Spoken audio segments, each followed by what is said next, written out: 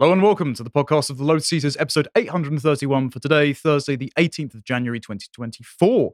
I am your host, Connor, joined by Carl and special guest, Ralph Schoellhammer. Thank you very much for joining us in the studio today. Thank you so much for having me. Do you fancy introducing yourself to the audience? Because I'm sure you're going to do a much better job of it than I can. Well, I'll try. I'm always very nervous when I speak to a British audience because they're the ones I try to impress the most, so I'm going to give my best. So, as you probably can tell from my flawless English, I'm not born here. I live in Vienna. I'm Austrian by birth.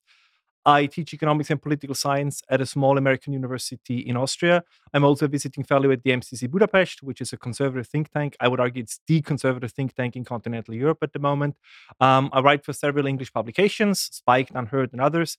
I'm very, very happy to be here. I think the Lotus Eaters is one of the best podcasts out there. So this is a great moment for me. I hope that people will remember episode 831 in the years to come. Yeah, fantastic. Well, we met because you were torching the WEF on Neil Oliver's show in the GB News Green Room. So I just knew we had to get you in at some point. So speaking of our topics today, we're going to be discussing why we want what Europe has, particularly its migration policy, because England doesn't seem to have any deportations in sight. Have you even read John Locke? We're reviving that meme because we're litigating the liberalism debate. Much to happy it will be. Something I've got a lot to say on. It'll be great fun. And was January 6th an inside job per the recent Iowa caucus? I thought we'd look at some of the suspicious CCTV footage and talk about federal involvement there. But before we do, as it's Thursday, 3 o'clock today, UK time. If you aren't a premium subscriber yet, still time to sign up. But we do have Lads Out. It's episode 20. Ralph will be joining us for it. And it's what would you do with Elon Musk's net worth? I have a lot of answers to this. Yeah, how would you be the world's dictator for a day? It wouldn't even be the world's dictator. It'd just be far-right propaganda wall to wall on every TV station all the time. But anyway, carry on. Yeah, so it's going to be a fun one. Obviously, towards the end, we're going to take some of your comments and questions. So if you aren't a subscriber yet, £5 a month, you still got time to sign up beforehand, and then we'll get to interact with you. But without further ado, let's jump into today's stories. So, European politicians have started to push back against mass immigration, which is great for the Europeans. And I must admit, as a Brit, I'm just a little bit envious. Now, for those who don't know, the Rwanda bill passed yesterday. That thing where we have to pay for 5 years of an illegal migrant's bed and board to send them to Rwanda as some kind of deterrent, but the Rwandans can deport them back at any time and we have to pay for the flights if the migrant commits a crime. And judging the rates at which they commit crimes here, it's probably likely they're going to commit a crime in Rwanda. So not brilliant, no. It was going to have some amendments. There are about 60-odd Tories that voted for Robert Jenrick's amendments. Robert Jenrick was the former immigration minister, resigned when he realised, in his own words, that Rwanda was never meant to work. And so he implemented 4 amendments with himself and Sir Bill Cash, and this was to age verify through medical documents whether or not you were an actual child migrant, because we've had lots of cases where grown men have posed as schoolboys to stay in the country. And also, if you're trying to do an extenuating circumstances argument of why you shouldn't be boarding a plane to Rwanda, you also have to do a medical check, so you can't just keep appealing to the ECHR. None of those got through, and so at least 11 Tory rebels stuck with their guns, and they said, we're not going to vote for this at all, not just not going to abstain, we're going to vote against it, and this included Bill Cash, Suella Braverman, Robert Jenrick, Andrea Jenkins, Mark Francois, Miriam Cates, Danny Kruger, some of the ones that deserve to keep their seats. They're about the handful of Tories that do, but they're going to be quite deservedly wiped out in the next election. And the reason they're going to do that is because if you look at the asylum numbers, the Telegraph was published as of last week, Britain actually approves asylum seekers at a rate of 75.1% up until 2023. So that's up from 31.1% in 2018. So that's pre-Brexit, lower, post-Brexit, much higher, especially with a much different composition of said asylum seekers. The 5 main countries they're coming from: Afghanistan, Eritrea, Iran, Syria, and Sudan. Iran? Yeah. Iran. I guess they're going toward Pakistan now. So yeah. So they're also not all the Iranian women who were burning their hijabs and being persecuted by the state. And just a small suggestion, none of those countries really share our values. I mean, I know I'm wearing a black shirt, but it's not far right to notice that they are countries with a high proportion of terrorism. And so the likelihood of having lots of people unvetted coming from those countries to ours might constitute a security risk. Maybe. Again, just looking at Europe as well. So we're now double that, the asylum acceptance rate, of countries like France. So France is 30%, Sweden's 32%. We're also 50% higher than Italy, which is 46%. Sorry, I don't mean to interrupt, but Sweden's only 30%. Yes. We're 75%. How are the soft Swedes kicking our asses on this? correct me if I'm wrong, you might know a bit more about this, but weren't the sort of centre-right Swedish party recently elected and they promised to crack down on migration numbers? Yeah, they did. I mean, they're not part of the government, but they support the conservative government. And the Swedes, this is true for the Scandinavians generally. The Danish are even stronger than this. For whatever reason, we can talk about this as well because the answer is going to drive the left crazy. Usually, they're much better in changing course when they see that the reality kind of reasserts itself. And this was the case in energy policy. It's the case in migration policy. It was, by the way, also the case in welfare state policy. Like so many people, like Bernie Sanders, still talk about we have to be like Sweden. You might want to take a closer look at Sweden, how they actually do. No, let him cook. Let him And cook. the big irony is, of course, that one of the strengths is that most of the Scandinavian countries have been until recently very homogeneous Swedish, Danish, Finnish states, and that plays a role because if people have a sense of identity, if they have a sense, what we talked before the show, a sense of belonging, it makes the execution of policies much easier. Eric Kaufman's book White Shift, and Yeah. I did a really good interview with him recently. We spoke about how diversity is not a strength because if you have these fractionating ethnic, cultural, and religious interest groups making up increasing coalitions and voter blocks in your country, then because they're not particularly liberal and enlightened, they're not going to want to reach collective solutions. They're going to want to vote themselves power, wealth, and resources as part of their interest in group. And so that's why African nations, compared to their more homogeneous counterparts, find it difficult to get infrastructure projects together because you've got so many tribal interest groups. They can't vote where you dedicate the money to build the next bridge, for example. It's just a disaster. And so we're importing that sort of politics over here and wondering why we can see the decline all around us. Well, we're not because we're in Swindon all the time, but everyone in the London bubble is going, well, what do you mean? Diversity is still a strength, right? Even, maybe just jump in real quick. I mean, even if it would not be about the redistribution of resources, it would be a problem. Robert Putnam, who is really not a right-winger, wrote, it must have been in 2017, so this was really quite a while ago now. He wrote this great paper called De Pluribus Unum. So if some of the viewers or listeners want to look it up, I think it's free available, where he's pro-diversity, but he kind of builds his argument. He says, well, if a society gets more diverse, at the beginning it's really problematic, but then somewhere down the road it's really good. And he uses all this empirical data where he says, for example, public participation in public events, neighborhood activities, all these things go down. The only thing that increases is watching TV because people stay at home on their own, right? They stay among their families, they stay along a smaller and smaller community, but social life, social capital, social trust, right? It's probably the most important lubricant for a society to function. All of this is declining. And this is the big irony, kind of you mentioned it. Of course, what happens if societies, if individuals cannot for themselves maintain social cohesion? Then more and more people turn to the government and say, you have to jump in and play the role that we no longer can play for us.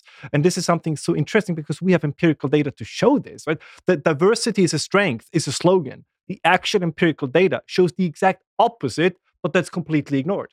The way I always question it is, well, whose strength, right? When they say our, the first person plural doesn't include us, actually. It's just the left-wing state. It includes the state that's trying to manufacture consent for the expansion of its powers because it has to surveil over a population that is increasingly fractionated. Because the other thing that increases, and he wrote about this in Bowling Alone as well before that paper, it's TV watching and protest marches. And it's because those interest groups consolidate, they get organized, they get well-funded, and they brush up against each other, particularly in the streets, as we're now seeing every single weekend in London with mass marches in favor of Palestine after the massacre happened on October 7th. So, I mean, it is definitely someone's strength. The state has got massive by comparison. Yeah, but it's our weakness or our entertainment, maybe at the best. This is also something that Callum mentioned earlier in the week, but I wanted to just highlight it to you, gentlemen, and that is that Onward, normally a left-leaning publication, one of those Westminster Tory think tanks, did a poll of about 4,000 people. And it found that 9 in 10 parliamentary constituencies want to see immigration levels reduced and controls tightened. 75 constituencies wanted fewer controls and higher numbers, but the majority of those constituencies, 52 of them, were in the London bubble, where the majority of said immigrants are. Obviously, they want chain migration for their family members. So that's sort of ethnic and cultural in-group preference. It doesn't represent the rest of the democratic mandate in the country. The most liberal seat is actually Bristol Central. Believe it. Yeah, because that's the Portland of England, essentially, where there are... No, it's terrible. Yeah, it's not a nice place. I wish the flooding were to increase. Anyway, the fascinating thing, though, is this is at the level of immigration salience that is probably peak that there has been for quite a while. But the majority of the country think net migration is only 70,000. So they are saying we want immigration overwhelmingly reduced. And they think it's 10 times lower than it actually by a factor of 10, they're underestimating it. So imagine if they Incredible. knew just how bad the issue truly was. So staggering stuff. I just want to say this is going to come up in the lads hour afterwards. What would I do with 200 billion? Well, that is the first thing. I would just net migration is 700,000 just on every billboard in this country. I'd buy 1 million rubber ducks and just push them off the shores Yeah. towards Calais. But just, I would make sure that everyone knew, because Yes. they don't know. Yeah, quite. That's the problem. So people that do know, and this is actually your article in Unheard, which is very fortuitous for you coming in, are the Dutch, because the Dutch ran a study recently. I'll just scroll down to what you've said, because you're more than welcome to explain this for us. But this was from the University of Amsterdam, and it estimated the Dutch government spends 17 billion a year on migration between 1995 and 2019. And they, if I'm right, they broke the ethnic composition down of various migrants, and they found that European migrants, positive economic contributors, Oriental Asian migrants are positive economic contributors, but Turkey, the Middle East, and Africa never actually create positive economic contributions during their stay in the country. Do you want to take away some of the rest of the analysis you did? They broke it down by mostly by Western and non-Western. But the Danish finance minister did a similar study where they broke it down in non-Western, Western, and Middle East, North Africa. The French were very bad at collecting that kind of data because they claim everybody in France is French, and therefore we ignore all of it. But they start to change this. They tried to do a similar study. They came to similar results with a very interesting outcome. There is one group that outperforms the native French, and those is immigrants from what is nowadays Vietnam and was back in the day Indochina. So very similar to what we see in the United States, right? That Asian Americans, and the term doesn't yet exist, maybe one day it will, Asian Europeans, if we want to say that, usually tend to outperform the native population.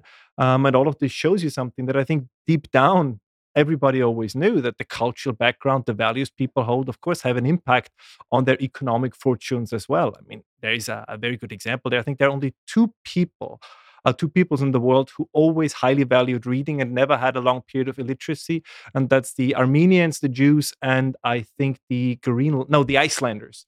Right, and this is a difference. We know that education plays a very, very crucial role in Asian culture. So we know all of this, but we're not willing to talk about it. And I think there's one phenomenon. I did not go into this in this article, but I think this is a great opportunity to talk about it. I'm sure you'll remember there was a time, was it in the 90s or was it before, when people had like little wristbands that said, "What would Jesus do?" Right. Yeah. And I think we have and I don't want to be blasphemic here because I do consider myself at least culturally a Christian.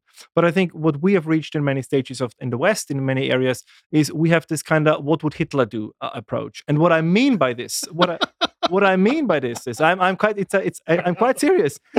What I mean by this is in an Austrian accent that's even funnier. Austrian man arrives. What would Hitler do? But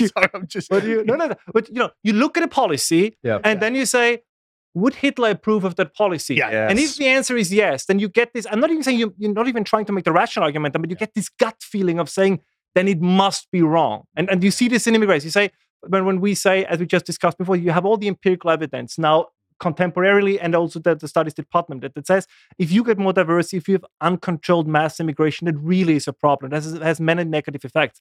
But the thing is, you say, so what would Hitler do? And he said he would probably agree with that proposition. So it must be bad. And this is much more, I would argue, a cultural phenomenon than another one. And it also, I think, dovetails nicely with what you said, is most people who have not been socialized and marinated in higher education at the universities don't necessarily subscribe to that worldview. I mean, there's this kind of this gaslighting when we say people with higher levels of education. I mean, might as well say people with higher levels of indoctrination.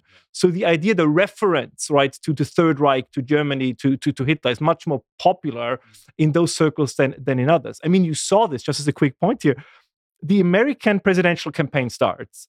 The first big event by Joe Biden, and I think it was like the fifth or sixth sentence was, well, this reminds me of what happened in Germany in the 1930s. I mean, he's old enough. He probably was around in Germany in the 1930s. So he might be an eyewitness to all of this. But everybody knows exactly what he's talking about, what he means. I mean, can you imagine if a German politician would say, or even an English politician would say, or a British politician, pardon me, would say, well, this reminds me of what happened in the United States in the 1860s, right? Everybody would say, why is he referring, what do the United States with the 1860s have to do with the UK now, with Austria now? But if an American presidential candidate says, this reminds me of Germany in the 1930s, everybody immediately says, I know what he means. And this is the quote unquote, what I mean by this when I say, so what would Hitler do? Yeah. And then you look at the other candidate, and if you say, well, this candidate is doing would be approved by Hitler. Therefore, he must be a fascist. He must be a Nazi. It's radioactive. Exactly. What I'm always surprised is that nobody uses these arguments against vegetarians. Well, this is why I'm for the smoking ban. I'm against the smoking ban, because, Hitler would definitely be in. Yeah, but he was also a vegetarian, right? Nobody said all vegetarians are Nazis. Jordan Peterson might at this point, but Just a quick thing there, though. What I think is interesting is the instrumental nature of the analysis there, because that is all true, obviously, and everyone knows that people from different kinds of backgrounds have different kinds of work ethics. But one of the things that analysis doesn't reveal is intentionality. One of the things that we have to be honest about is that certain cultures have different levels of goodwill embedded in them. And frankly, I know that from personal dealing with some of these cultures and some of these people, that a lot of them don't come here with goodwill. So if someone from Europe comes to Britain or someone from East Asia comes from Britain, they're going to think, right, they're going to be thinking to themselves, right, I can make a lot of money by working really hard. Yeah. Well, actually, a lot of cultures don't value that. And a lot of cultures see us as absolute saps and rubes and fools for having welfare systems that they can just actively exploit, because they come from a very low trust, insular, clannish society in which actually it's acceptable and normal to take advantage of some idiot who's willing to be taken advantage of. And we're just not cognizant of this. But that's the reality for a lot of these other countries. Yeah, I think this is a fantastic point, and this is one, but that always bothers me so much is, this sound like a really old man, or sound much older than I am, but nobody knows anything anymore, right? Exactly what you say. So when we talk about culture, for example, very often it's not about a particular, dress code or particular food. That can be part of it, but it's something exactly what you described. We tend to forget that, particularly in Europe or in the West generally, and this was due not intentionally, but it just happened historically, that the family, as particularly the tribal family, the clan, the large family structure, was broken down by Christianity, was broken down by the Catholic Church.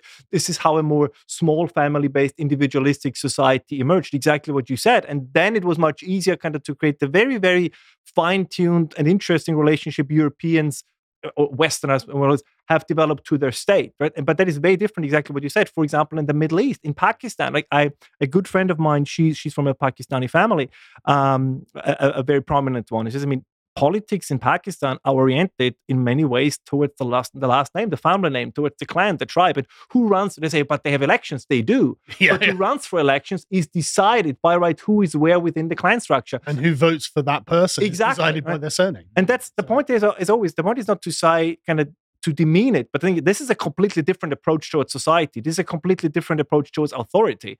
And I think to ignore that or to forget that is a very, very dangerous game. And that bothers me. It's so ignorant. Why is it always, particularly those who are in favor of multiculturalism, who always deny that there are actual differences between cultures? But I think what we discuss here, that is true multiculturalism. Right? Yeah. It is showing a genuine interest and curiosity about how things are done in different places. It's the other side that constantly says, well, we're basically all the same. If you take somebody who grew up their entire life in Afghanistan, you bring them to Great Britain, and within 2 weeks they're British. Even people who are very much enjoyed and like to read, like Christopher Hitchens, and I don't mean to talk bad about somebody who died, made the similar argument when he said Western civilization is so seductive, right? You are here, you watch a bit of porn, you drink a couple of pints, and then you're British as the next guy. This is not how it works. Right? No, I wish it would be. I wish it would be. But it's not magic soil, quite. No, and the reason why they're so set on denying cultural differences is because they have a utopian pipe dream undergirded by sort of universalist liberalist assumptions, which I'm sure we'll get into in the next segment, that if we just suppress the native culture enough and allow the expression of this other culture enough, that there won't be a conflict. And if we can stop the mediation of all conflicts, then we can all peacefully coexist. And that doesn't take into account human motivations or the fact that you're importing people who might not consider themselves your neighbor, so they might not consider themselves your moral equal. And so it's a plan that's just not going to work. Well, the thing is, they don't understand the message they're telegraphing to these foreign groups either. Because what they say to this foreign group who consider themselves not an individual, like we view ourselves as individuals, but they view themselves as part of a cohesive structure. And so what the government is telegraphing to these people, and they say, no, look, these people can't say this to you. These people can't do that to you. And we're actually going to take their money and give it to you and expect nothing of you in return. That group of people thinks that they are superior. A privileged class. Yeah, because they can't power help structures but think, right, telling them okay, essentially this is a subjugated people we're taking money out of. And it's a very old world way of looking at the thing, but No, and I think it's there's I think there's nothing wrong with talking about this. I mean, maybe Osama bin Laden is not the perfect person to quote, but I'm sure many of your viewers also know that his supposed famous saying that if people see a strong horse and the weak horse, they're automatically attracted to the strong horse.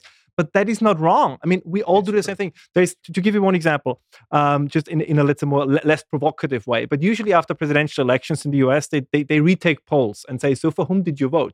And what it then turns out is like when they then add up the post-election polls, they get above 100% because many people who voted for the losing guy after the election say, oh, I voted for the winning guy. I knew that he's or she's going to win. And that's exactly this phenomenon. You want to be on the winning side. You want to be on the side that has, quote unquote, I never know exactly what this word means, so I hope I use it correctly. The side that has swagger, right? That's completely correct. That seems confident, that seems strong. And this is exactly what you just said.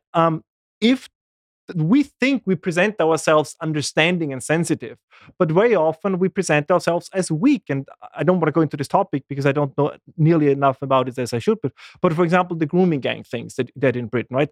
Apart from the atrocity and I can only use the word evil, I don't have another. But it's also a sign of weakness. If you live in a world where you are more afraid of being called a racist than supporting or helping a girl that is most likely being raped and impregnated against her will, I don't know how much more weakness you can show. You can tell, this is the thing, but you can tell yourself that it is a form of strength, but nobody buys it, right? Nobody believes it. Especially not the people doing the victimizing. Exactly. They think that you are so profoundly weak that you won't even stand up for vulnerable children. So, I mean, again, the message that we send to them when we do that is just the total opposite of impersonate what we do. Admire our values and integrate into the values. It's like, well, why would I? Your values are pathetic, and it makes you unbelievably not respectable in any way, shape, or form. Well, so anyway, this is why, and we can look at a data set here. I think Callum mentioned it earlier as well. The Dutch looked at the crime rates perpetrated by the native Dutch versus new immigrants, and they actually found, and this is, I think, because they think they can get away with it, that people of immigrant background were about 2 to 4 times more likely to commit violent offences in the Netherlands than this is because Dutch. Every single Western government has basically been telegraphing to these entire continents, come here and commit crimes. That's essentially what we've been saying to them. It's like a sensible country.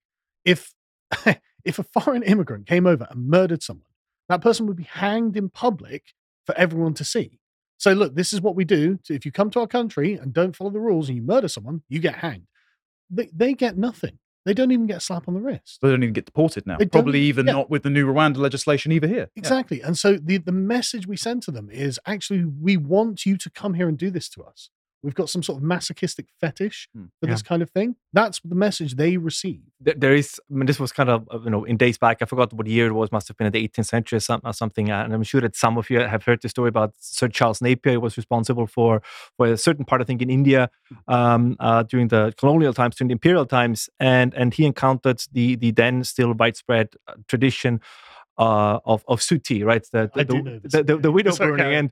And apparently he said, so what are you guys doing here? And they said, well, it's our custom here. If somebody dies, the widow then gets burned with the dead husband, the late husband. And apparently that's how the story goes. He said, well, that's a very interesting custom. So we have also a custom. And then he told his carpenters to build something next to the funeral pyre. And the people were very curious and said, what are you building there? And he said, well, a gallows. And I said, why did you build a gallows? Because he said, well, I said, because where you are, you burn widows. Where I come from, people who burn widows are hanged. And first you follow your customs and then we follow ours. Exactly. And it was done. I mean, again, these days we would say this was very culturally insensitive, but good. That's the thing. You cannot, and the point, but what I also like about the story is there was an understanding you cannot have two cultures or these two values exist at the same time, right? You cannot, it's impossible. So either, burning a widow is a crime or it's not. You cannot say it's okay from Monday to Wednesday, but it's a crime from Thursday to Sunday. And there's this idea that you can, when it really goes to the matter of things, at the heart of cultures, it's very hard to have compromises between different cultures. There must be in every country some kind of what it is ultimately we'll see. But it's only a very short period of time where you can have these different cultures coexisting right next to each other. Because as human beings, and you mentioned this before, this is not how we work. I'm like, my favorite English philosopher is Thomas Hobbes. First of all, he was funny. He has a great biography. There's a lot about him that I like. But I think he had this kind of vision, right? This idea that if we just accept that life is what it is, it's so precious, it's most likely so short. So why do we constantly engage in all these fights over symbols and flags and vanities and so?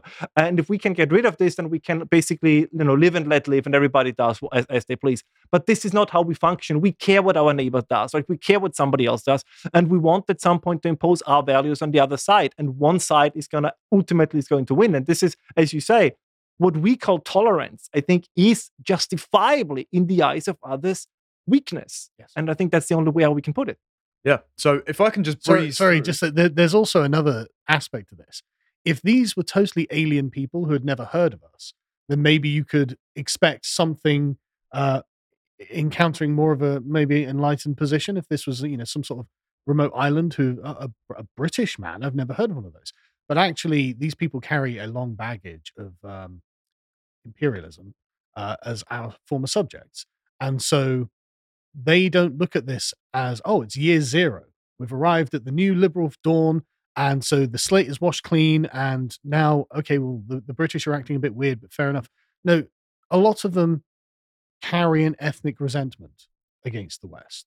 Actually, a lot of the tweets back to you are with a flavor of vengeance. Yeah, and I'm not, I'm not relishing the fact that that's the case. I'm not pro-imperialism or anything like that, but that just is the case. And again, it's just something that our political class has completely lost their minds over. Can I throw one last thing in there? Please. Because this is, I don't want people to say these are three extremely good looking, but yet kind of boring white males who are just going to rehash all the culture wars, because they matter, and they matter for another aspect. So we talked about kind of what it meant domestically, but it also matters internationally. And I said before the show that we're going to throw out all kinds of historical anecdotes. So let's live up to our promise.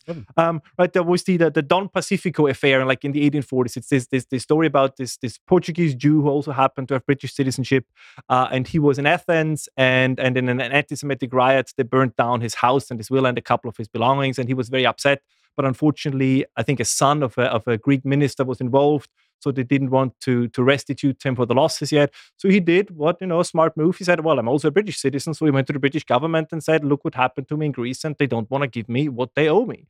And the reaction of Palmerston, who was the prime minister back then, was the story is a little bit more complicated, but in essence, they laid a blockade to Greek ports until the guy got what he was owed. And when Palmerston was asked, isn't that a little bit much for like one guy and one burnt house? And he said, and I'm paraphrasing, but he said, just like a Roman of old knew that saying civis Romanus sum, right? I'm a Roman citizen, had meaning. So he expects that the British citizens knows that the strong arm and the watchful eye of England will be there no matter where they are.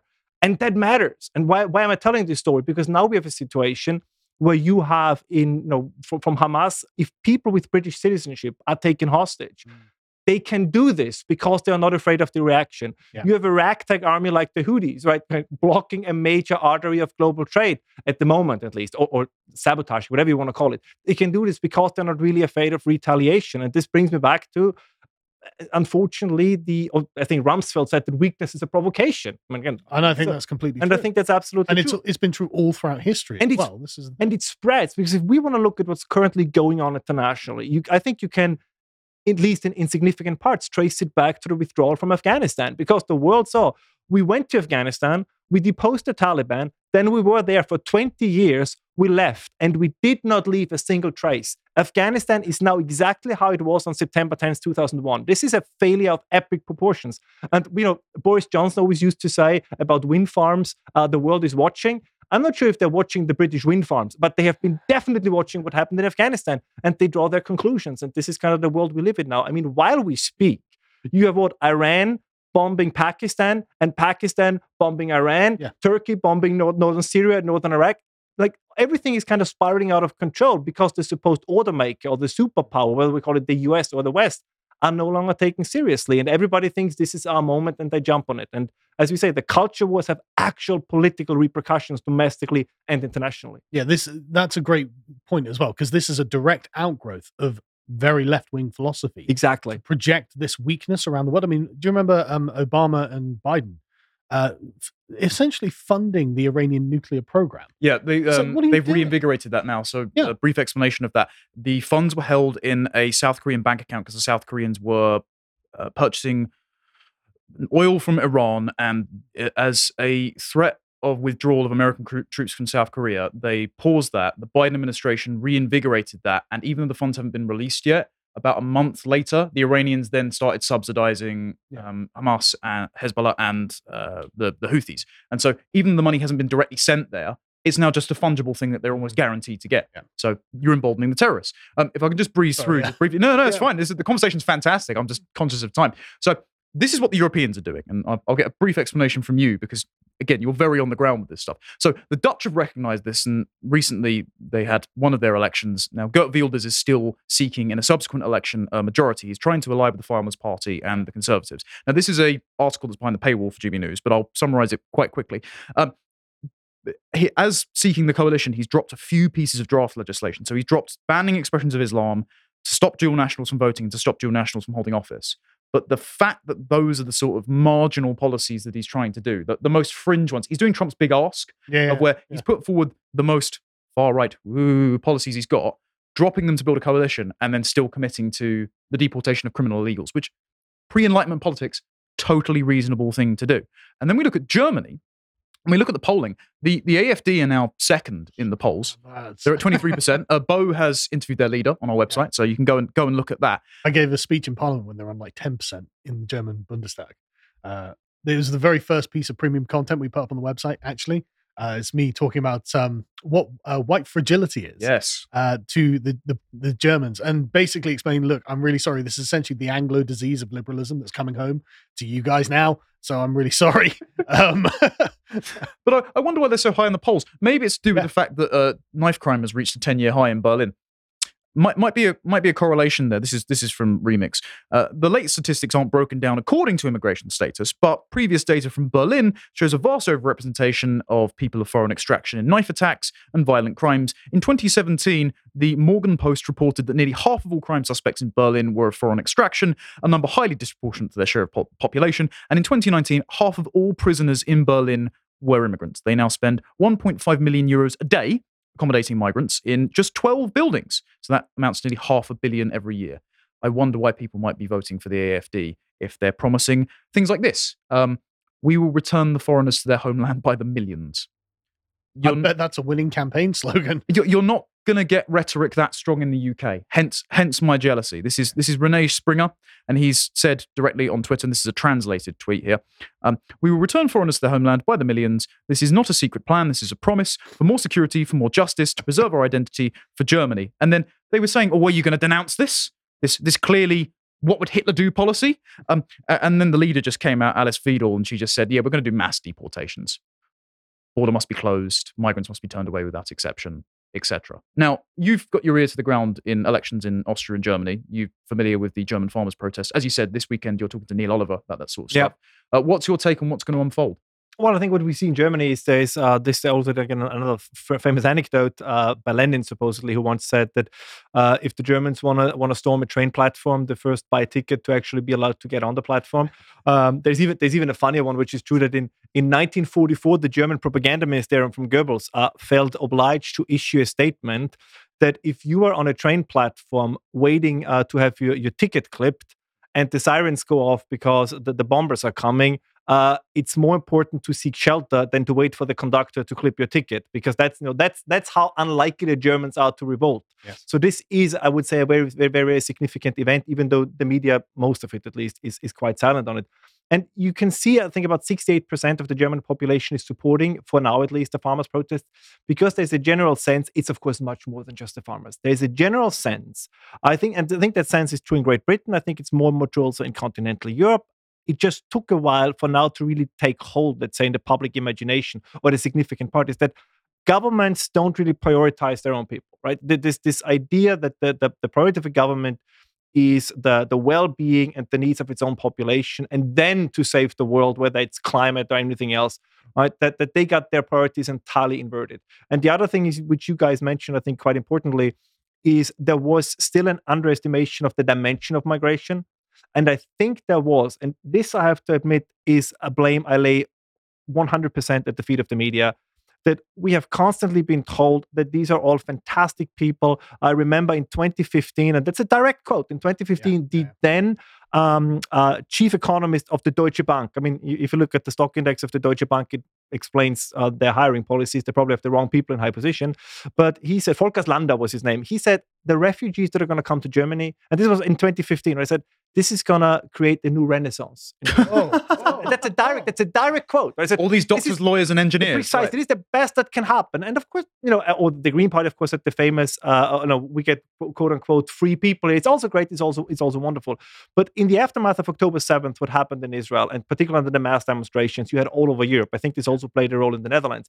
You saw, these people never really arrived here. And the other thing, which in this debate also with what the AfD is saying, there are two ways to look at citizenship. One way to look at it is it's a piece of paper, it's a passport. The other one is it's also a commitment to the kind of country to which you have now, which granted you citizenship. That it's more than that. And I think many Germans, many people in Britain see it this way. Yeah. So if someone says, we can't deport these people because they are British citizens, I think many people will say, are they really? Sure, they have the paperwork, but are they really citizens? They're not my neighbors. Exactly. And this matters. There's this idea that you can entirely shift real life into a kind of legalistic process. For most people, it's absurd. And I think there should be ways. And I think this is it's outlandish if you read The Guardian and The Economist. But I think for most common sense people, the idea if somebody got granted citizenship, then actively joins with what I can only describe as, Her Majesty's enemies, then I think that citizenship should be revoked. I mean, this is not, there's a reason why this is my all-time favorite phrase in English or British politics. Her Majesty's loyal opposition. I think that's a beautiful phrase because it says you are the opposition, but you're still loyal to the country. Like you disagree on policy, you disagree on certain elements, but you don't question, let's say, the system itself. But there are many people who do that to basically say your system is crap. We want ours. Whether it's Islam for UK or all these other movements. I mean, more British Muslims joined ISIS than the British army, and that tells you everything. Yeah, exactly. Right? Yeah. And then I've got a friend, a Norwegian friend, who just summarized it really good. He was like, "Look, they've failed the test of friendship. They're just not your friends, and they're taking advantage of the legal structures you put in place to advantage them. But there's no, kind handshake there, and it's like, okay, well then you can't be friends with these people. You can't have them, and this is the distinction. Everyone knows. Okay, legally you might have the legal right to be here, but we're not. There's no we that connects us together. And with that, thank you very much for that topic. I am an Englishman, for once, very envious of the Germans. Yeah. Right. On to the next one then. Carl, you ever read Locke? Too many times. Right. Okay. Well, it turns out that lots of famous liberals just sort of haven't. Yes, I know. It seems that I learned that recently. They think liberalism started and ended with MLK's "I Have a Dream" speech. Yes, I learned that. Yeah. Which is ironic because he was also a communist. But the point being, what I want to bring up here is that Carl recently upset some prominent liberals on Twitter by suggesting that liberalism and communism are not inseparable, in a way intertwined, and that communism is executing on the unfulfilled promises of liberalism. Yes. Which is ironic because on the same morning, and check the website very soon on premium content, we recorded a podcast, Why Wokeness is Liberalism. It is weird how that converged. God has a fantastic sense of humor. I'm sure he does. So don't roll your eyes. Lauren Chen nearly got you yesterday. Also go listen to Carl's chat about this with Lauren Chen that was aired yesterday. But I'm going to just preface this with the body of work that we've done on the website that you have done to set the stage for why you're an authority to talk about this. And Ralph particularly wanted to disentangle this topic, so very fortuitous. So you've done 2 articles on the 5 false assumptions of liberalism. 10 in total. Yeah, and you have plenty more for projects in the future, I am sure. But so do you want to give a quick summary of what the false assumptions are? Sure. Liberalism evolved out of England, mostly, in the 17th and 18th centuries. And this corresponds with the development of the concept of ideology, because prior to that, this didn't really exist. And when it's a very, very long subject, but essentially, the problem with the Enlightenment, I think, is the sovereignty of reason, taking itself as the sole epistemological tool of conception about the world. And so as soon as you locate all valid knowledge in what is purely conceptually understandable, then you realize actually there's a huge amount that you're taking away there. And This means that if you are going to rationally construct a philosophy that begins on a set of premises, then follows through to a logical conclusion, actually it's inevitable that you will have left behind a lot of information. Because Locke, in fact, had a great turn of phrase for this. He says, all abstraction is subtraction. You are seeing a thing, you're extracting something out of it, and then whatever you're leaving behind, you're subtracting out of it. And this is what Professor Michael Oakeshott described as the draining off of the liquid of the moral tradition to find the grit of the moral specifics. And so instead of being able to simply drink all of this down and get the good morals, the good governance, the good politics, we've drained all that out and we're trying to choke down the grit of the ideological, rational assumptions. And okay, well, maybe that works if you are, say, the English-speaking Americans who are essentially just having what you believe just parroted back at you. And so you're still in the moral fluid of your tradition. But when you take that out and then you apply it to, say, France, that doesn't have the kind of English political tradition, well, you get the French Revolution, you get the Russian Revolution, you get all sorts of terrible things that happen because these things are based on something that is outside of your cultural experience. And moreover, if you start examining actually what the presuppositions of these liberal thinkers were, you realize they're nonsense. They're not true.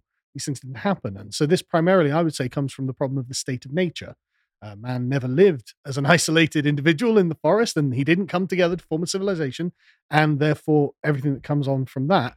And so if you are to ideologically, outside of this cultural fluid, take liberalism and apply it somewhere, it just fails. And we're living through the failure of it right now. Part of the problem of that is that an ideology is intended to export a political tradition from a particular time and place and think it's applicable elsewhere. For example, the Americans thinking that we can just export democracy to Iraq and we can just bomb it into being liberal. But as Joseph de Maistre, one of the critics of liberalism, quite contemporary at the time, observed, different governance styles are ergonomic to different peoples, different cultures, even different geographic land masses. It's easier to think of yourself as an individual, frankly, if you're on an island like the UK, rather than if you're a German with beset by all sides possible invading enemy states. So it just doesn't come as naturally to us. And so one of the things that we did to execute on this series internally within Lotus is that we had a 3-part debate series on liberalism with our colleagues Josh and Stelios, who are very well read. Josh knew a lot of the psychological literature on individualism, and he's a libertarian and decided to play a bit of devil's advocate as well. And Stelios thinks of himself as a very learned classical liberal because he was a lecturer at York University on philosophy. So exactly. He knows what he's talking about. Absolutely. And so our critiques of Stelios's classical liberalism were that, frankly, not every liberal is as smart as you, as we'll see shortly. Not everyone has read the theory. And unfortunately, there is this antagonistic dyad in liberalism because you value freedom and equality. They're not the sole values. There's also progress and universality, pitfalls of its own. But freedom and equality can often be in conflict. And so if the Marxists come along and say, well, you haven't achieved equality and that means people aren't free, then they can subvert liberalism from within, judo flip it, and have some momentum to transition the liberals from the Marxists. And the liberals don't have much of a defense against that. Any thoughts on this so far? Oh, yeah, no, I love this debate. I think this is such a crucial, important debate, and it's exactly the kind of debates we should have because ideas have consequences, as the famous saying goes. So understanding where ideas come from and where they differ and where they're actually very similar or potentially the same is an incredibly important this discussion to have. And I was very much intrigued by, I think, a very quick tweet you made. I think, was it communism is liberalism or liberalism is communism? Well, I didn't. No, I'm not saying they're the same thing. I know, no, they're connected. Sorry, you were much more precise. Communism isn't separate from liberalism. Yes, and kind of, I would like to just for the sake of provoking a little bit of a debate, but I think it's an important one, and I'm curious to hear what you guys think about this. If we even go beyond the 17th century, if we go back a little further, I think, of course, one of the connecting things between all these Western ideologies, I would argue, is, and I don't mean this as a criticism, but I think we have, in my opinion, at least, this is something we have at least to discuss, is that a common root that we share is Christianity. I think you see in many ways, right? The universalism of it, the kind of the idea, the very idea of the oppressor-oppressed relationship. I think these are all things that grew out of a common, of the Christian worldview. It kind of that it morphed into something. Even wokeism, I think, has philosophically, not theologically, a lot in common with certain aspects of Christianity. As I said, I consider myself a Christian, so I'm not speaking at this from an atheist viewpoint, but that there are many of the things, and this is, I find, one of the things we also discussed early on. The true proof of cultural values is if you have internalized those values so much, you don't even recognize that you have internalized them. So, and this brings us back to the immigration debate. We have the sense that somebody who comes from a country that is different from ours, that is poorer, that have, that is more authoritarian, we immediately see them as a victim, right? We immediately see them then through this Christian lens that this person is a victim. Therefore, he resembles but even the atheist might, just not in different terms. It resembles kind of Jesus on the cross, right? This is somebody, I'm exaggerating, but you know what I mean, right? It's somebody who deserves our admiration. This is why then in the United States you have sometimes these things, where people then go to the southern border and clean the shoes of people that cross over the border in a kind of sign of, but that's exactly what it is. It's but the Pope did that. I mean, he's a Marxist, but the Pope did that recently, washing the feet of African migrants. Exactly, right? And this I think, this shows you that the connection is even stronger. And what I find always particularly interesting about this is because in many ways, when we talk about Western civilization, that kind of behavior would be completely alien to a Roman or an ancient Greek. And what I find even more interesting is there is only, and I say this with all, to be very clear here, I must be very careful. There's a difference between understanding and approving, or understanding and endorsing. But even in many ways, the communist ideology is, I am exaggerating here, right? But I think it is fair to say that in many ways, it takes at least some cues from Christianity. Again, the idea of, right, the uprising of the proletariat kind of against the oppressed class. Yeah. So there is the oppressed and oppressed. Oh, again, also what's the essence of wokeness? And that ultimately the oppressed is going to win. And just this one last point. The only philosophy, and this, of course, makes it even, I guess, funny with the German accent.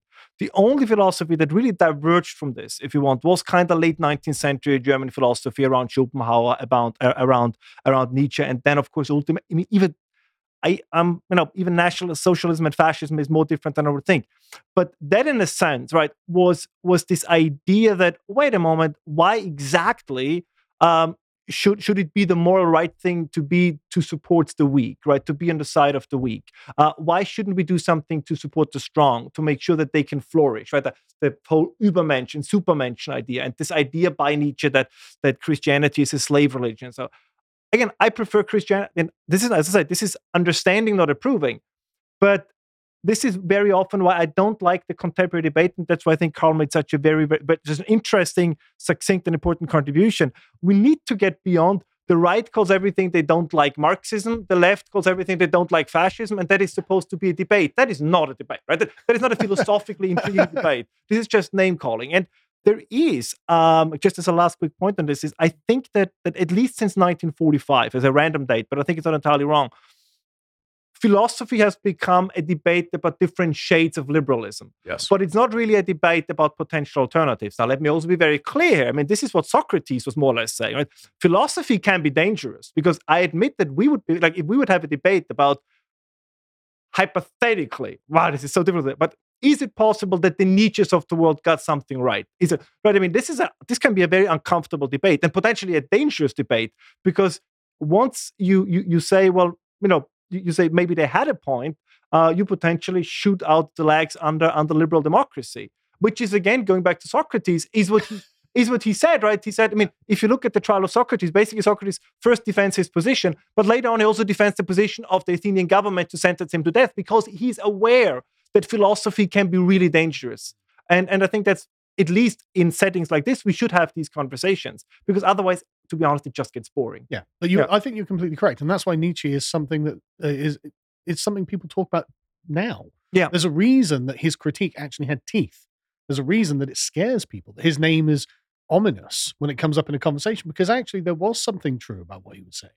And I mean, it can be uncomfortable in polite society to explore it, but you can't just sit there denying a true aspect of reality. This is the two sides of the post-liberal right, particularly in America, particularly in Washington, D.C., and that is the traditionalist, Latin Mass-going Catholic, vitalist, revivalists, and the BAP acolytes, who are vitalist, but almost like neo-pagan, and have very different ethnic and cultural particularities. And so that has been marginalized by the broad tent coalition, particularly the influential people like James Lindsay, for example, as, well, that's not liberalism, therefore we must brush that aside as being equivalent to fascism, or Christian nationalism is sort of dead end, even though I haven't read the book. But anyway, point being, so we did a little mini series on James's stuff, because I was frustrated by the fact that he went to war over Christian nationalism without defining what it is. Are you still blocked, Carl? Or am I still? are you still Yeah, blocked? no, I'm still blocked. Yeah, I mean, I don't consider it a great loss, to be honest.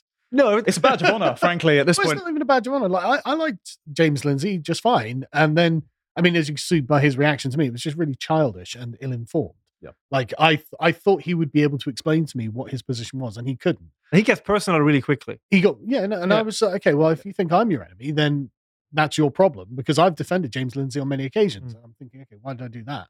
If this is the kind of response I'm going to get, right? Because I wasn't just being bigoted about it or anything like that. I've long studied the liberal tradition. I've come out of it and been like, right, okay, actually, I think I've identified some concrete problems on this. And James Lindsay just acted like a child. So I was just like, okay, well then I didn't lose anything. To put it in a perfect frame of reference, you were acting like the loyal opposition, and he saw you as an existential enemy. I think it betrays a fundamental insecurity about his own knowledge of his own tradition, whereas you are very learned and you can identify the vulnerabilities and thinking that you're going in the same trajectory. But moreover, just a quick thing, I'm an Englishman, therefore I'm naturally biased for the things liberalism wants, right? So I want to end up with those things because that's the English political tradition. I'm not abandoning that. But what I can't do is agree that we're going to continue with liberalism to get those things, because we're not. We're going to go somewhere else, which is going to be atrocious. So we need to challenge what liberalism's core assumptions are. Okay, they're actually quite easily challenged. We could change them. Yeah, and I think that's just a good point, because we've really narrowed in many ways the discourse, even those who want to broaden it. I mean, I'm sure I met you there, right, when the ARC conference took place in London, right? The Alliance for Responsible Citizenship, and I was an interesting event, and it's great if people engage and you have some big names to really try to make a difference.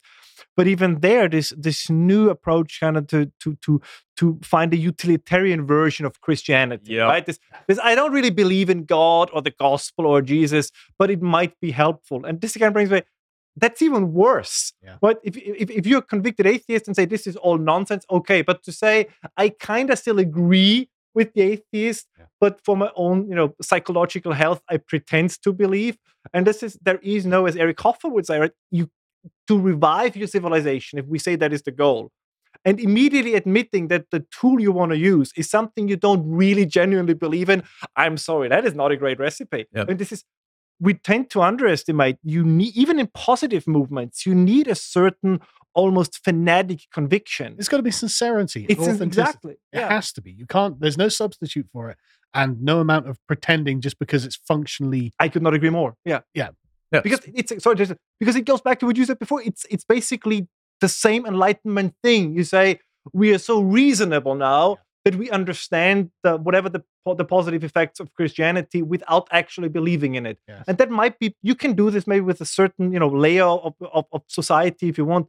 But if you want to reinvigorate an entire society by saying pretend to believe in it even if you don't, if that's really going to work, you need the soul. You need a person's soul. Because I mean, one of the things that people who discuss ideology always forget is this is a naturally self-selecting thing for people who are quite intelligent, who have the capacity for extremely complex abstract reasoning. Well, the average person's got 100 IQ, actually, and they're not all PhD holding mathematicians like James Lindsay. Exactly. And if you want them all to come with you, you've got to stir the emotions. It's just you've got to make them truly believe. And not even you have to make them, they have to truly, authentically believe. And it's just the way that the thing works. There's nothing you can do about it. To push forward with the framing on this then. So just to set the stage. So this Twitter debate was ignited because Oren McIntyre pointed out that DEI, as you said, isn't just a form of Marxism. Yes, there were the long marches through the institutions, as Chris Russo has well documented in his recent book. However, they were successful because liberalism was the fertile soil in which these bad seeds could germinate and grow. Just a quick thing, though. No one ever asked, well, why do the communists always want to use liberalism to get to communism? And it's because the communists never challenge any of the original presuppositions of liberalism. They agree with the framing. Yeah, we want total liberty and total equality. Okay, great. Well, what does that mean? Well, that means all of civilization has to be gone. That means no one can own anything and no one can be dependent on another person. And the liberals begin at that point. Yes. They literally begin at that point. They harmonize the concepts of liberty and equality into being the abstract individual who owns nothing and lives in the state of nature. Yeah. And the communists agree. And the reason the reason they're angry, and the reason, if you read the Communist Manifesto, it is vengeful. The liberals have destroyed all of the sentimental bonds that held us together, and then they own their property. Well, why did we even come out of the state of nature in the first place? Well, Hobbes, Locke, and Rousseau all say, well, to protect our property. So yeah, because in the state of nature, you don't have property. And so the Communist Manifesto is just them saying, no, we're not stopping your bourgeois freedom. And literally Marx is just exactly this is what he says. This is your bourgeois conception of freedom. No, we're going back fully to the state of nature. You're not having any property. We're all going to be total equals. Everything is going to be as you promised in the beginning. That's why the liberals are still hanging around, the communists are hanging around in the liberal camp. Well, this is why they always will. The communists are liberal accelerationists as well. And this is something we discussed in that premium podcast. And that is that because liberals value progress, they don't have an argument against adopting technologies that get more yield out of less energy. So they have some sort of directive momentum to their historical narrative. And so the communists are saying, well, yeah, great. So do we. You say that we had the anthropology of the state of nature. We want to return to the state of nature. We just think we can do it now. But the thing is, if the liberals say, well, we can adopt private property measures as some compromise between freedom and equality to manage scarcity. Well, if the liberals keep generating abundance through they abolish scarcity. Exactly. If you get to a position of abundance, what's the point of property rights if you're no longer negotiating rationing? So the liberals will arrive at communism through technology, and they won't have an argument against it. And when they reach communism, they'll just go, well, our procedures are redundant. Now we're all communists. Yes. And that's why they're constantly saying, well, Star Trek's the communist future. No, it's the liberal utopia. That was always the argument. Well, no, it's very liberal. It's like, oh, actually, these things harmonize into the same thing in the very end point. Yep. That's the problem. Yeah, exactly. And so that's why James took umbrage with a very mature... But he's got no argument. He's got no argument on this, because I'm right. Quite, yeah. Also, individual liberty versus collectivism by state edict. Yeah, but the state edict is socialism as a transitional mechanism towards communism. And every socialist said this. Yes, and I've made a video on this in going into all the Marxist texts to say that because scarcity exists, the promise of communism is a pipe dream that people will use to sell to you so they can get dictatorship and power for themselves and remain at socialism. But if liberalism greases the wheels of the engine that will provide abundance, then you can actually get to stateless classless communism. Because the state and scarce rationing and the allocation of private property rights no longer matters. But for some reason, a man who's read a lot of communism doesn't understand that. Yeah, and I think there is just as a quick add, because this is such a wonderful point, and I think just an add, even the kind of individual liberty versus collectivism by state edict, history is more complex and complicated than this. One, and you mentioned, I think, Carl, I think you tweeted it today or maybe yesterday. We're going to say that a sense of belonging, this is what we talked before, but also kind of be part of a community, kind of finding moments in your life where you actually give up your individual liberty is something that we do enjoy. Like that there's a sense in sacrifice has a positive element. There is, as John Milton says, what is better to, or as some character in John Milton's Paradise Lost says, it's better it's better to reign in hell than to serve in heaven. Yeah, Satan. Yeah, right.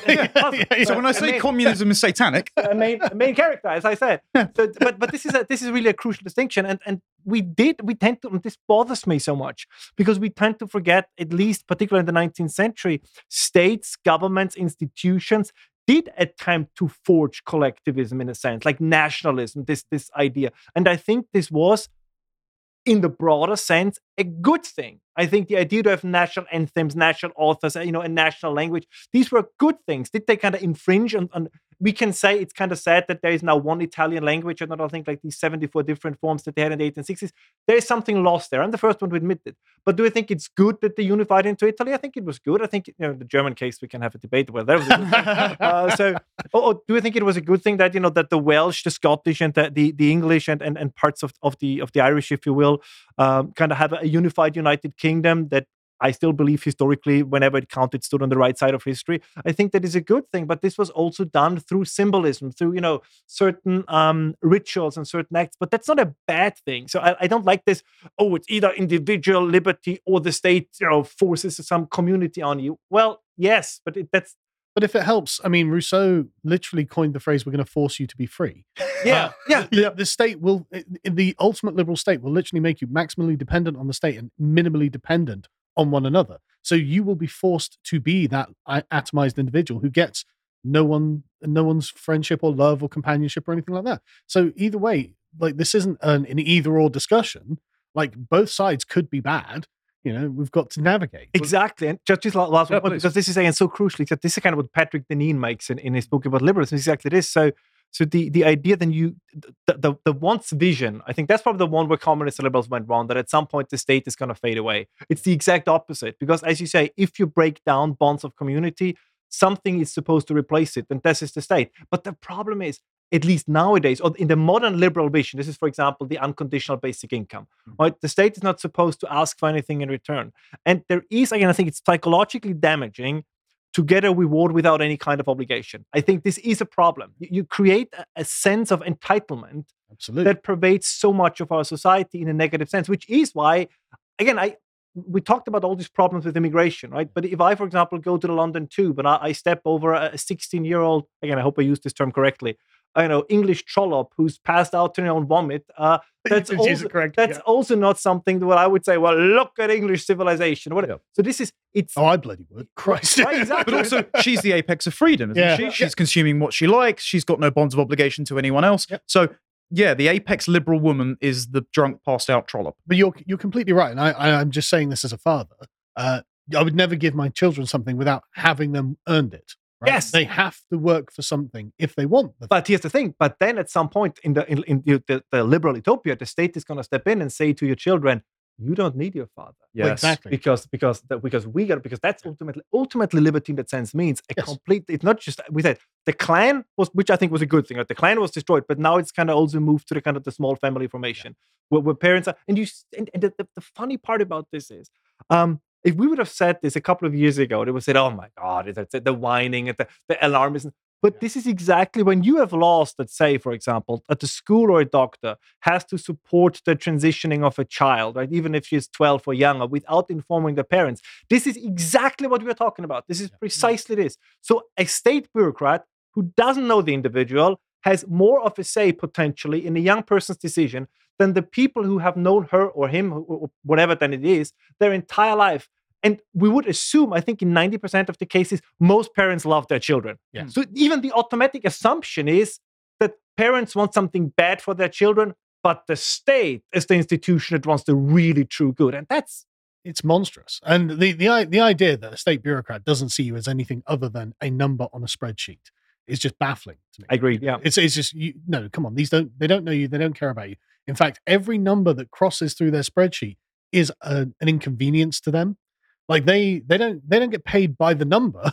They don't get paid to be invested. They get paid regardless. Yeah. So every number that comes through, the bureaucrats are like, right, get it off, right, okay, I can go home early.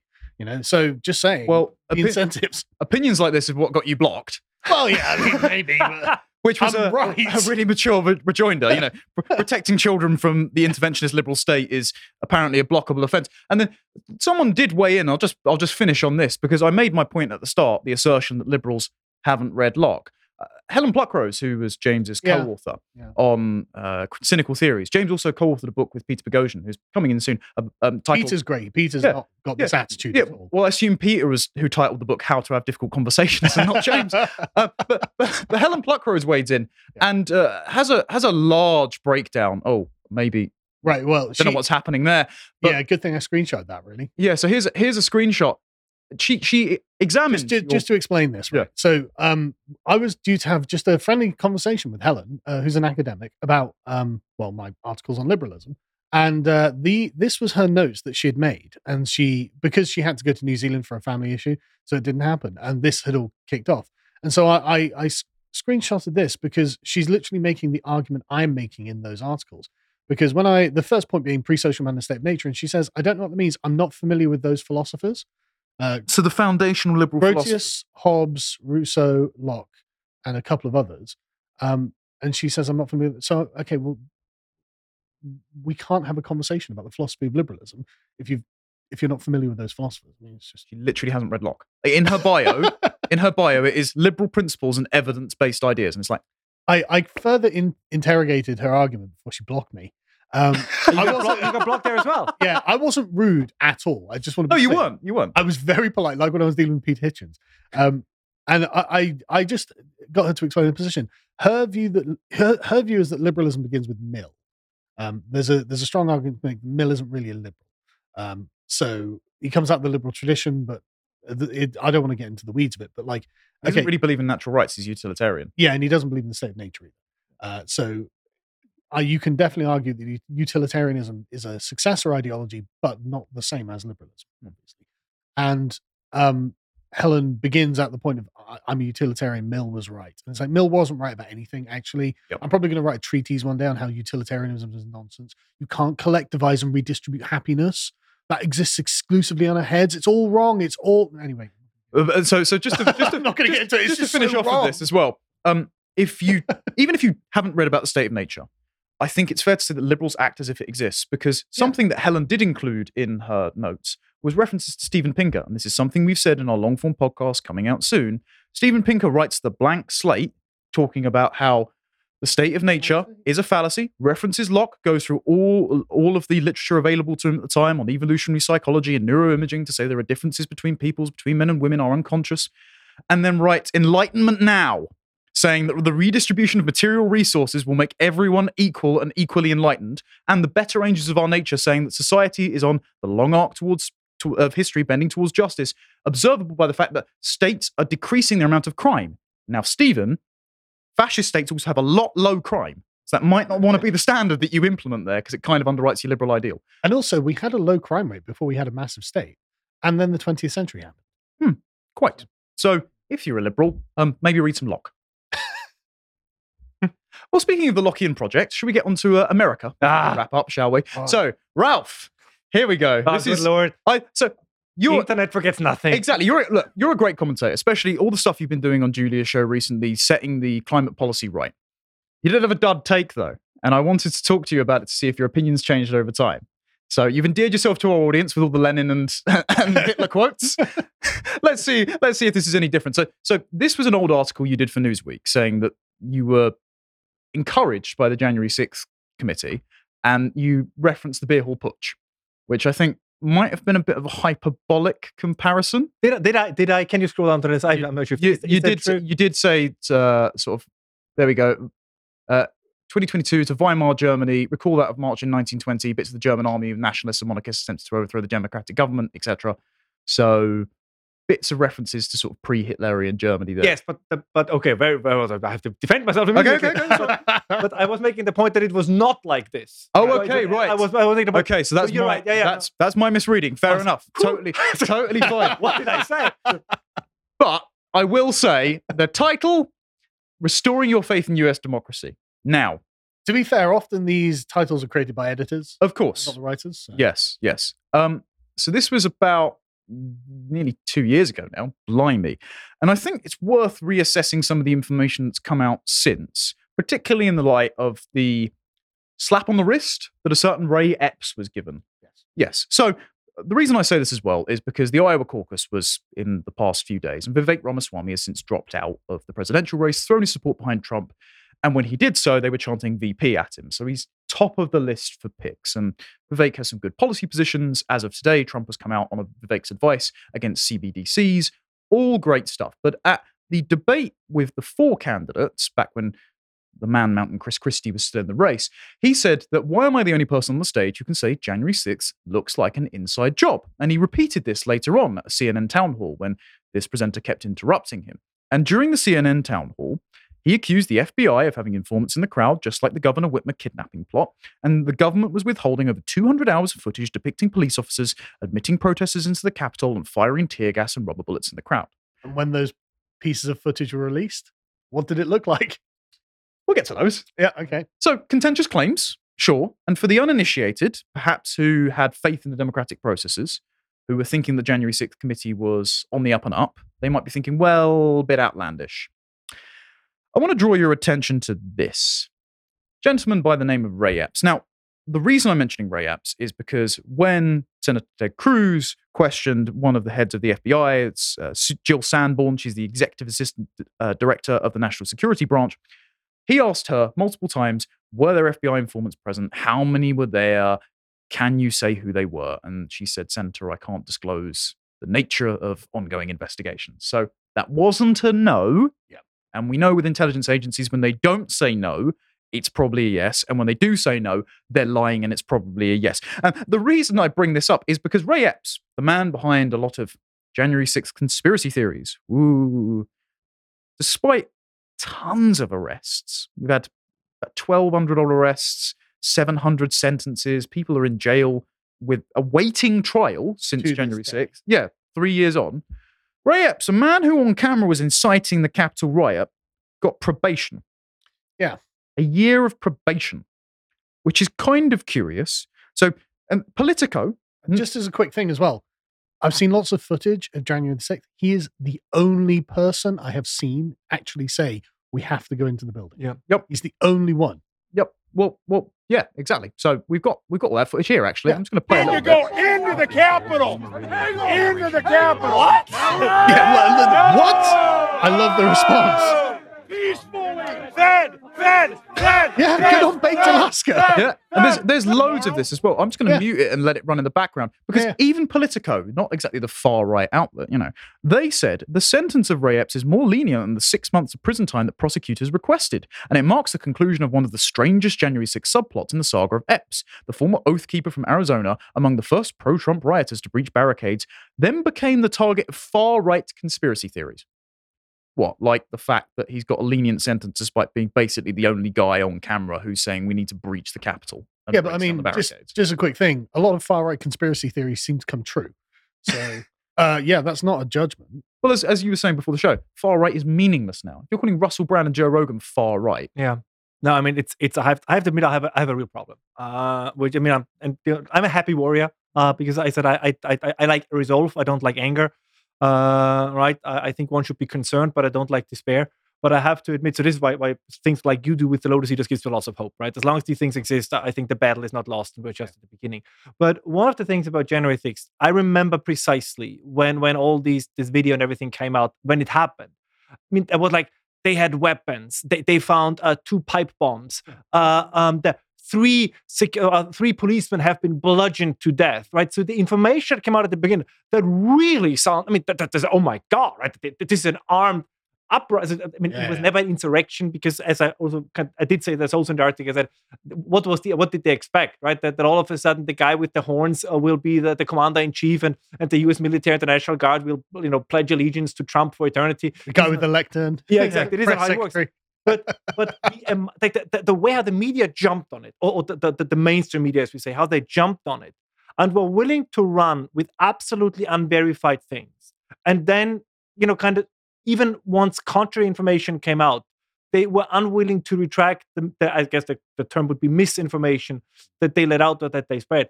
That really worries me because the problem what we said before, kind of when we talked about what would Hitler do thing. The problem, of course, is if you honestly believe, and I think that more of them, that's what I underestimated. I thought this is all hyperbolic in political competition. But I think there are people from the BBC to the German public broadcasters, to the New York Times, who really think that the other side are fascists and Nazis, and therefore everything is permitted. Even lying, like even bending or negating the truth because they truly are, as we said, Nazis and fascists. I always thought they only say it, for dramatic effect. I think they really believe it. On that point, then it's very curious that Ray Epps is the only January the 6th rioter to get a positive write-up by the New York Times. Yeah, what would I have to do to get a positive write-up by the New York Times? Insult Jess Phillips a bunch more. Yeah, clearly. exactly. There's nothing I could do to get this write-up that Ray Epps is getting right now. It's mad. And so when Vivek Ramaswamy said, I don't know, bit suspicious, maybe he's a federal operative, a bit like the Gretchen Whitmer case, people go, oh, you're a conspiracy theorist. It's not like the Gretchen Whitmer case was riddled with feds 1-to-1. They always are. Yeah. The feds, there was one where there was like 9 of them and 8 of them were feds. It's like, really? This one, the indictments, I'll read a bit here, but I think there are up to 12 federal agents involved in this. It's mad. This is my point. So the Whitmer kidnapping plot, this came out just before the election, so it was scaremonger about far-right extremism. So these were 13 men. planning to capture. So what? Basically, as I know. I'm not lying, These were the Wolverine Watchmen, and they were charged with plotting to kidnap Gretchen Whitmer. So 6 of the men, this is Croft, Garbin, Harris, Fox, Carcetta, and Franks, were indicted by a federal grand jury for conspiracy to commit kidnapping. 8 others were charged with providing material support to a terrorist group. 9 of the men were convicted. 5 were acquitted because the 5 were entrapped by FBI informants. So this was Adam Fox, the accused ringleader.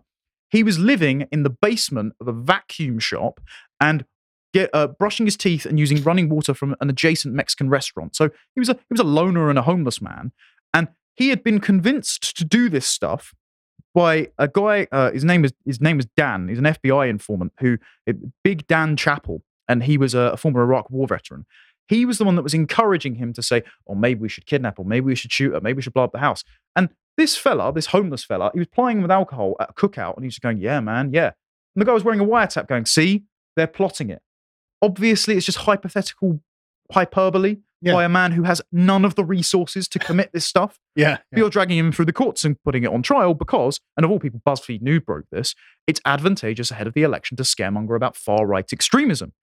Now, despite this, and again, call me a conspiracy theorist, as Vivek points out, the FBI head overseeing the Detroit field office during the Whitmer plot, the guy that was in charge of these federal agents, was appointed head of the DC field office 3 months before Jan 6th.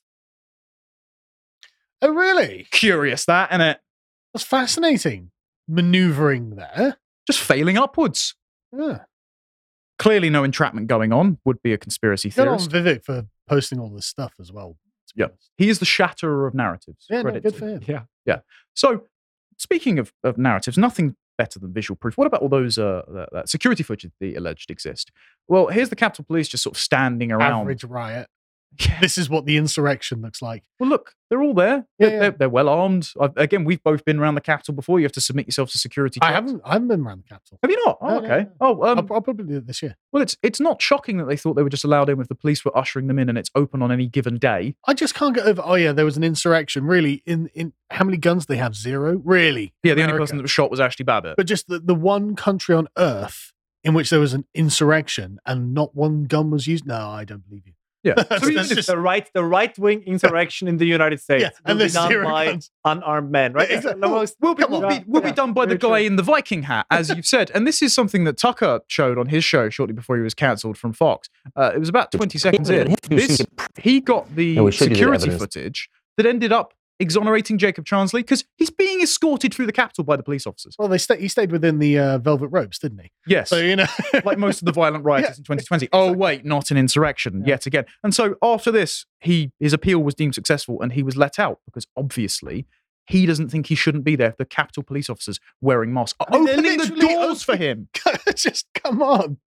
So yeah. Oh there we no, go. sorry, not this way. It's the other way. Sorry. Yeah. God, My apologies, Viking man. Look, they're all just standing there.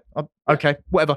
They've another man has also been acquitted because he reasonably said, and the judge had judged this, that he was allowed to enter the Capitol on the grounds that the Capitol Police were letting him in. That's because they literally opened the doors for them. Yeah, so this is now a trend.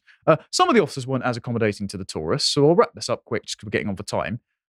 There is footage of officers just indiscriminately firing rubber bullets at the crowd and throwing gas grenades in there and all that. I'm sure that wasn't designed to rile them up. Yeah, quite. But this was only at one entrance because at the Oh. back entrance, the Yeah, they- officers that they were corresponding with were letting them in.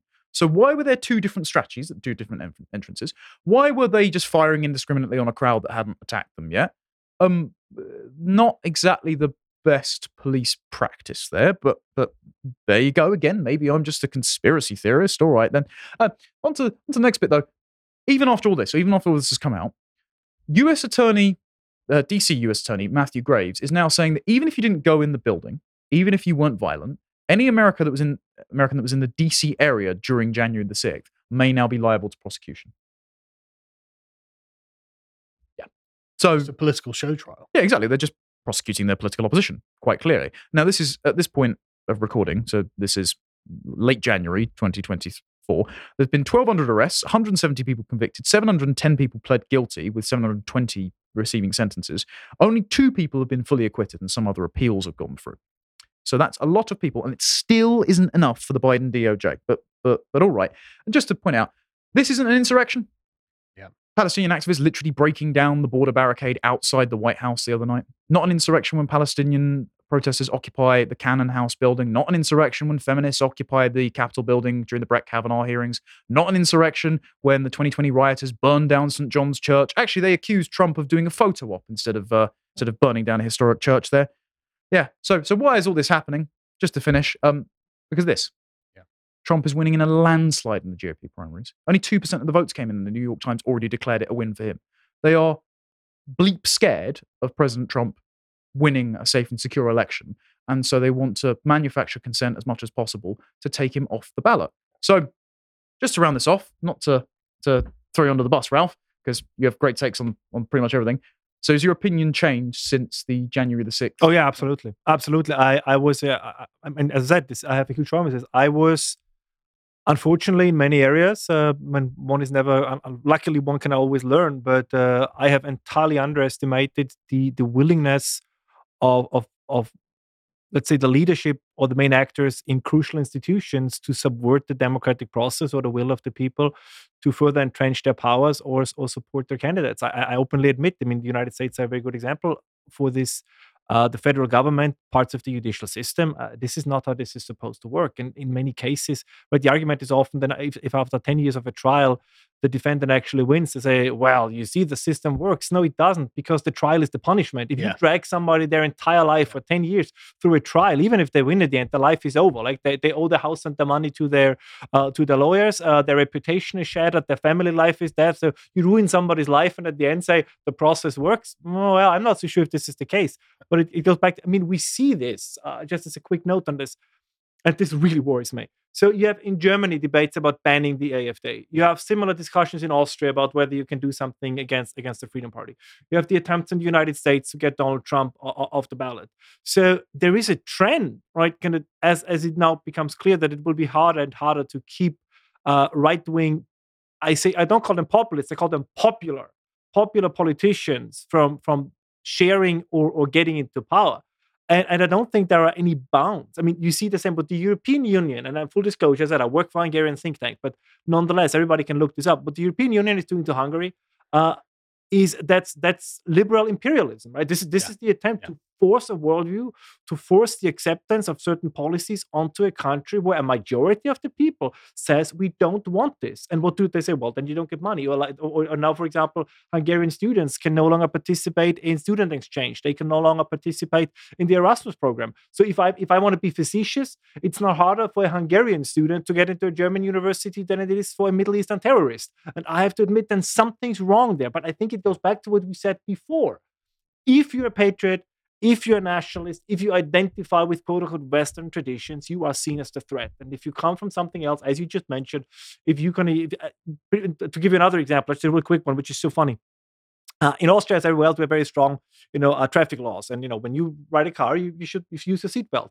Yeah. Except you lean out of your window and wave a Palestinian flag, right? Then all of a sudden they say, well, there is nothing we can do. It's like protesting over here during COVID. Exactly. If you're dark enough in skin tone and you're doing it for the right reason, then it's fine. And this, I think, is the big shift, because they have shown, again, from London to Vienna, that during COVID, right, they could pretty much arrest you. In Austria, it happened. I don't know about you, right? If you walked your dog, they could arrest you. But now all of a sudden, if you call for, let's say the beheading of Jews, they say, oh, old chap, there's nothing we can do. Freedom of speech. Yeah, depends on the context. Exactly. Now more and more people say, wait a moment, that doesn't seem right. And I think this is why these parties are winning, because in many areas, I would say what within the editorial board of The Guardian or the Washington Post or the New York Times is far right, is for most people, or a growing number of people, common sense. And I think this will be harder and harder to conceal. Yeah, spot on. And that's why I wanted to go over that. It wasn't to drag you through the coals. It's to show that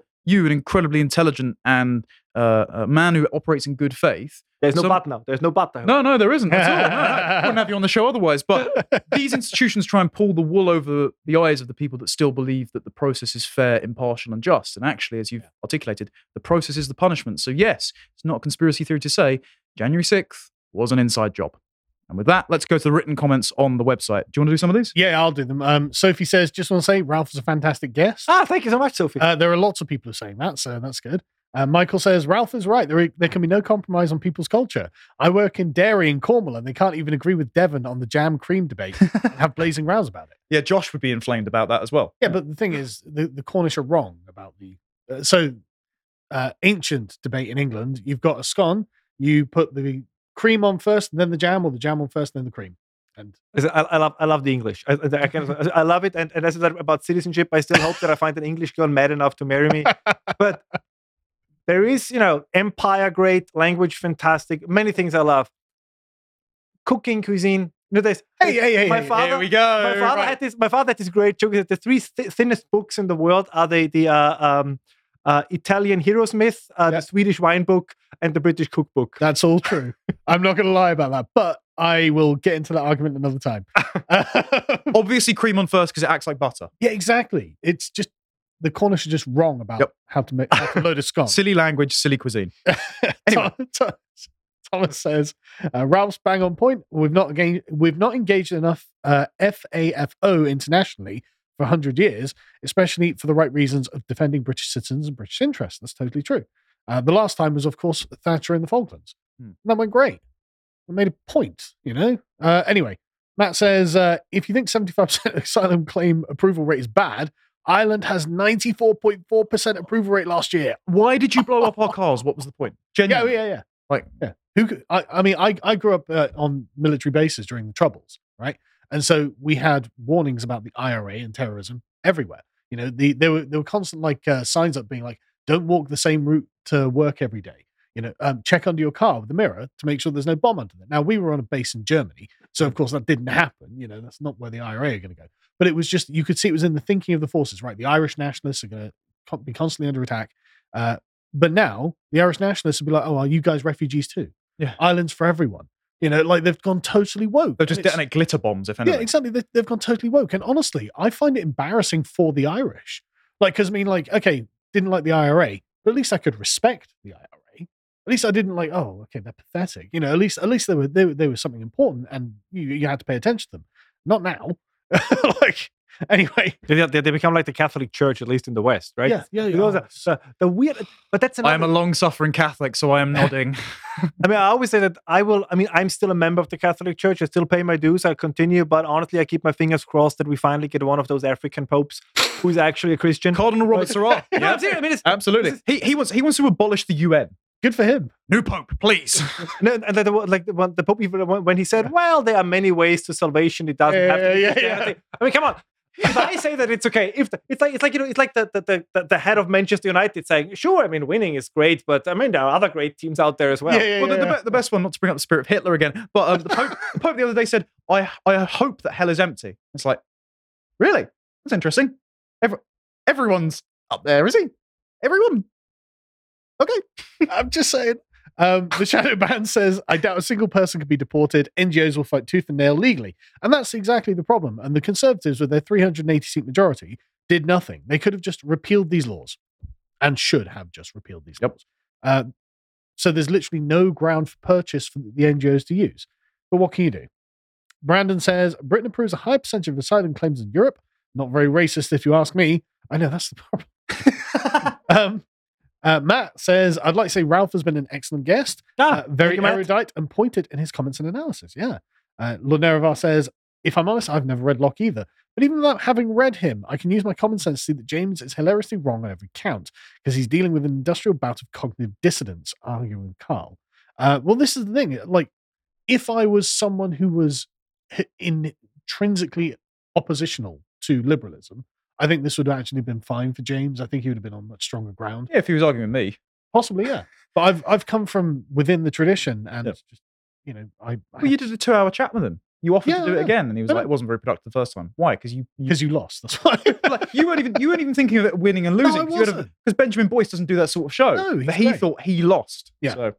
Yeah, I agree. And Andrew says, got to say, I think Lindsay's responses strike me as nothing short of embarrassing and childish. Harry and you tried to engage him in a sincere and serious discussion, and he seems to have dismissed it out of hand. Yeah, and I don't know why, but I think I'm right on this. Didn't he have similar conversations with Yoram Hassoni as well? That kind of went very, that again became very personal very quickly. We covered that in our 2-part. That was one of the impetuses for talking about his beliefs on Christian nationalism and liberalism. He was saying that no one should read Schmidt because Schmidt once threw his lot in with the mid-century Germans before renouncing his membership because they were persecuting Catholics and was later befriended and translated by Jews. And I pointed this out to him, and he just went, "You're a Nazi and not worth talking to." And I was like, "Thanks, very mature." Moving on to the third segment then, because that's not worth talking about more. Andrew says, loving today's show. Definitely would be great to have Ralph on again. Wonderful hearing all the historical anecdotes. It's been really great. As you can see from the audience. Justin says, America, where there is a gun behind every blade of grass, but none at the January 6th riot. Yeah, I know. Isn't that it's just preposterous. And honestly, I'm not even going to get into it. Kevin says, I find it amazing that the FBI have been able to find and arrest people who are just in the back of the crowd at the Trump address to the crowd, but not in the Capitol building, but they can't find the pipe bomber, even with several videos in this car number plate. Right, so what happened with the pipe bombs? Because they just disappeared. Yeah, they've fallen out of the narrative. Yeah. I honestly have to ask, I'm wondering if they ever really existed. Yeah, well, it's the same with the 3 police officers that were supposedly bludgeoned to death. One of them commits suicide and 2 died of a stroke weeks or months after. It was all lies. And like we found a pipe bomb at the Democrat and Republican headquarters. Okay, But those have to have been planted well before even the barricades were breached. But So why- how could Trump have incited that? but why would you bomb both? Like, was this an independent pipe bomber?